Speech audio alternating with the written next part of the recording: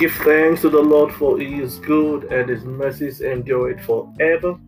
I will bless the Lord at all times, and his praises shall continually be in my mouth. Welcome to today's podcast. I want to welcome you. How has been your day? Trust your day is going on fine. May the Lord be praised and be glorified forever in Jesus' name. This afternoon, I'm going to be speaking briefly on the grace for prayer. The title of today's podcast is The Grace for Prayer. Prayer is an essential part of our lives, and we are expected.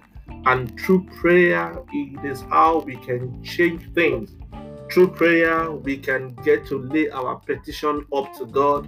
Through prayer, we build relationship with God. Through prayer, we intercede and make supplications to God. So this afternoon, I'm going to be speaking briefly to the grace that makes prayer to be effective and possible. My text this afternoon is taken from the book of Luke chapter 18 verse 1. That singular verse, and then we take our discourse. The Bible says in Luke 18 verse 1, then Jesus told his disciples a parable to show them that they should always pray and not give up. Friends, let me encourage you this afternoon that prayer is what gives you strength. If you read that particular scripture from the King James Version, it says this parable said that men ought to pray and not to faint.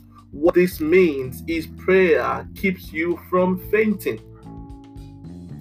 Your ability to stand is tied to your lifestyle of prayer. The Bible says about Jesus that Jesus, even though he knew that he was going to go to the cross, at a point in his life, he faced the weariness that every one of us might have to go through. He's seen the journey ahead of him, but then the zeal to go on the journey seemed to have disappeared. The Bible says instead of Jesus Christ to rely on the strength, he went into the place of prayer. Can I ask you this afternoon, as you listen to me, when things appear to get out of your hand in your life, what do you do? Do you just give up, or you go to the place of prayer? The place of prayer is where we get the strength to go on. The place of prayer is where we get the energy to go take one more step. The place of prayer is where we pick up the power of the divine to go on for our natural assignment. The place of prayer is the place where we renew our physical strength for God's strength. No matter what happens to you, no matter what you go through, what you have to do is to keep praying, never stop praying, never give up. So, the Bible says Elijah was a man of like passion and he prayed. Jesus Christ prayed. You and I have to pray.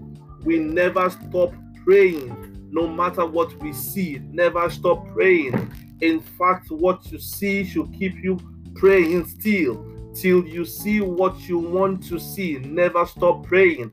When you have seen what you wanted to see, never stop praying. Prayer establishes, prayer strengthens, prayer builds. Never stop praying. Prayer is the core of our lives, is at the center of the things that we do. Never stop praying. Hallelujah. And this afternoon, I want to share 3 things with you that will help us to in the place of prayer. Hallelujah. I'm going to talk about 3 crucial elements that sustains our prayer lives, that releases prayer into our life, releases us into the place of prayer. Romans chapter 8 verse 28. Romans 8:28. The book of Romans 8 verse 28. Romans 8:28, and it says, 26, pardon me. In the same way, the Spirit helps us in our weakness.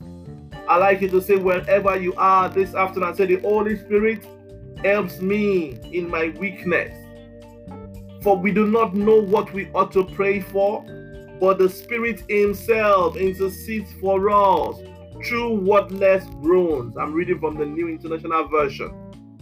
Verse 27 says, and he who searches our heart knows the mind of the Spirit, because the Spirit intercedes for God's people in accordance with the will of God. We never know how to pray or what to pray for without the engagement of the Holy Spirit.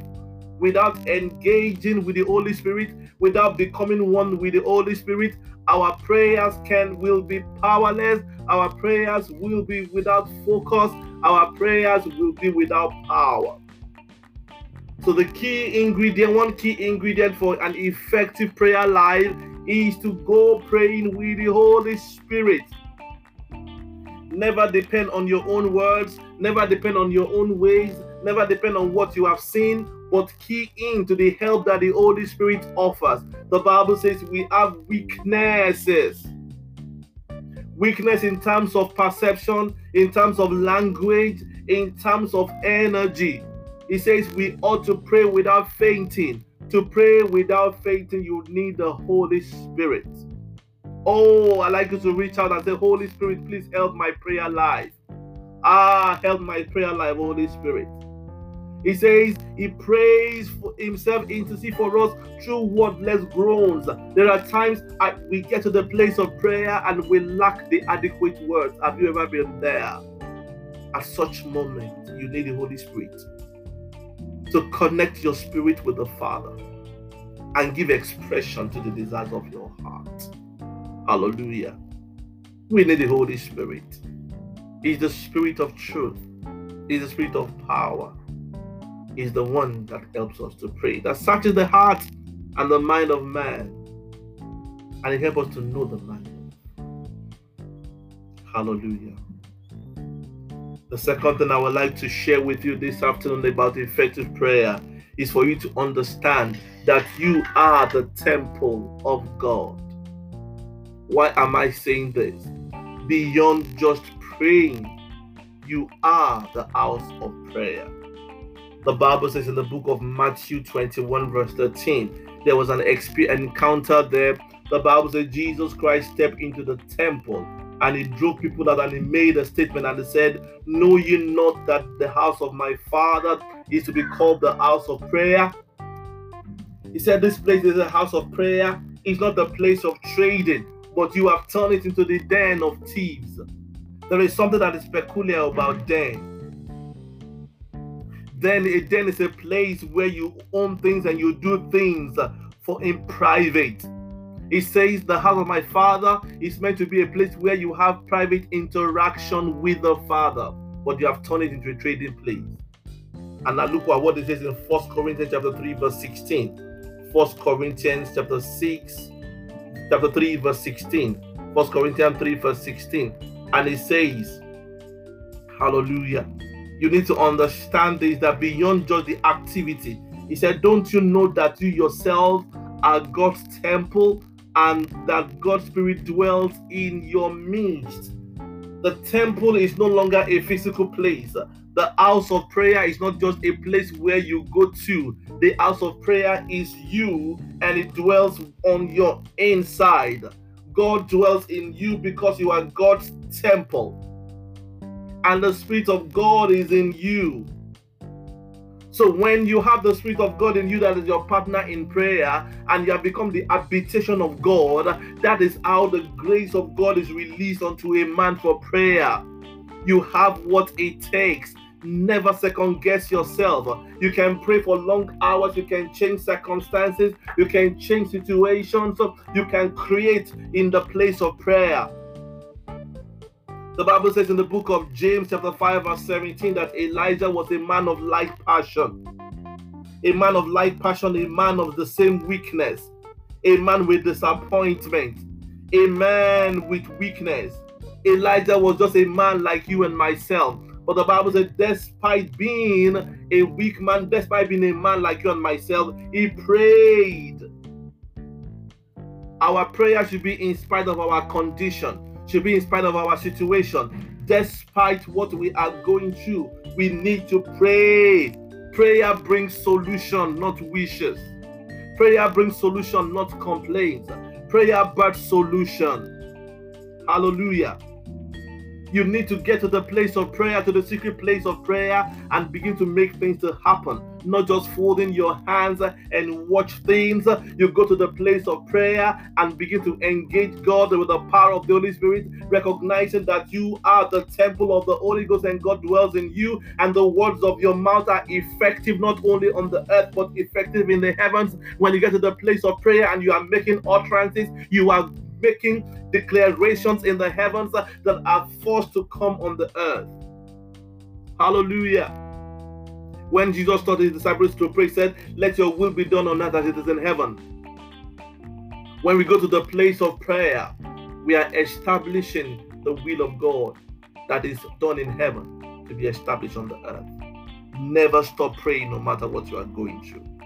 When you pray, you are commanding angels, you are releasing forces, you are releasing things to the atmosphere. You are in the spiritual places. You are opening a portal for the spiritual things to enter into the earthly realm. We ought to pray and not to faint. I'd like to encourage you this afternoon that you never stop praying. God will not do anything until men pray.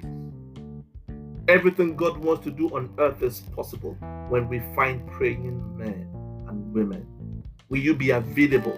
Can you make yourself available for God to walk through you?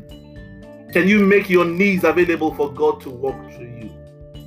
The Queen of England said, "I am more afraid of the prayer of John Knox than the whole army of England." Is the devil actually afraid of your prayer? Your prayer passionate, effective, and fervent enough to scare the devil? Prayer is an habit that has to be cultivated. Today is the best day to start praying. Hallelujah. We pray, we don't faint. We faint because we don't pray. I trust God with you this afternoon that this journey will be a beginning in your adventure and your realignment to finding in your life the things that God has said about you. Never stop praying. Never give up.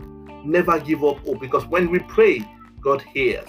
And when God hears, He does wonders. Till I come your way again on sharing on the same platform, I want to encourage you, keep praying and never faint.